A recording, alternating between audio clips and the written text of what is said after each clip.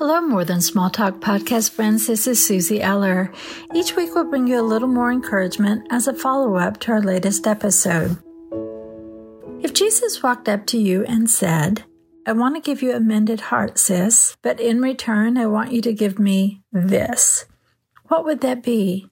Not too long ago I asked several women this question, and some struggled with their answer. As we dug deeper together as friends, we came to this conclusion on why it felt so hard. It's really hard to know what you're holding on to when it has become a part of you. Some shared that they had been holding on to things that held them back, kept them down, and offered little value for such a long time that it had become their natural response.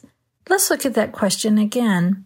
If Jesus walked up to you and said, I want to give you a mended heart, but in return, I want you to give me this, what would that look like? A long time ago, my answer was resentment. I had held on to resentment for such a long time that it took root in my identity. It affected the way I saw life. It even played a part in how I let down my guard or not with people. Resentment is bitter.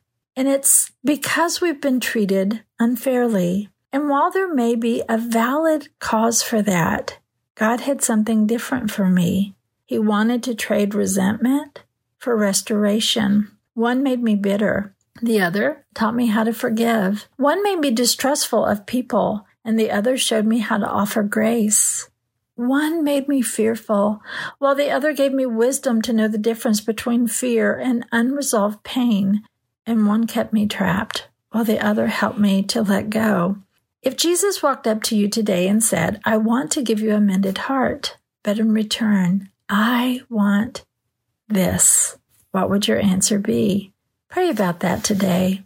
Ask the Holy Spirit to lead you to the answer, because He will. Hold up that thing to Jesus. It may feel hard or even vulnerable, but I want you to know this. Jesus longs to give you a mended heart today. Hey friends, if you'd like to dig a little deeper on this topic, my book, The Mended Heart, God's Healing for Your Broken Places, will help you unpack what you no longer desire in your heart to receive the beauty of what God offers. You can find it on Amazon.com and any online distributor. Hey friends, thanks for joining us today. We'll have another More Than Small Talk episode for you soon. Holly, Jennifer, and I hope you'll share this with a friend today so they can be encouraged too.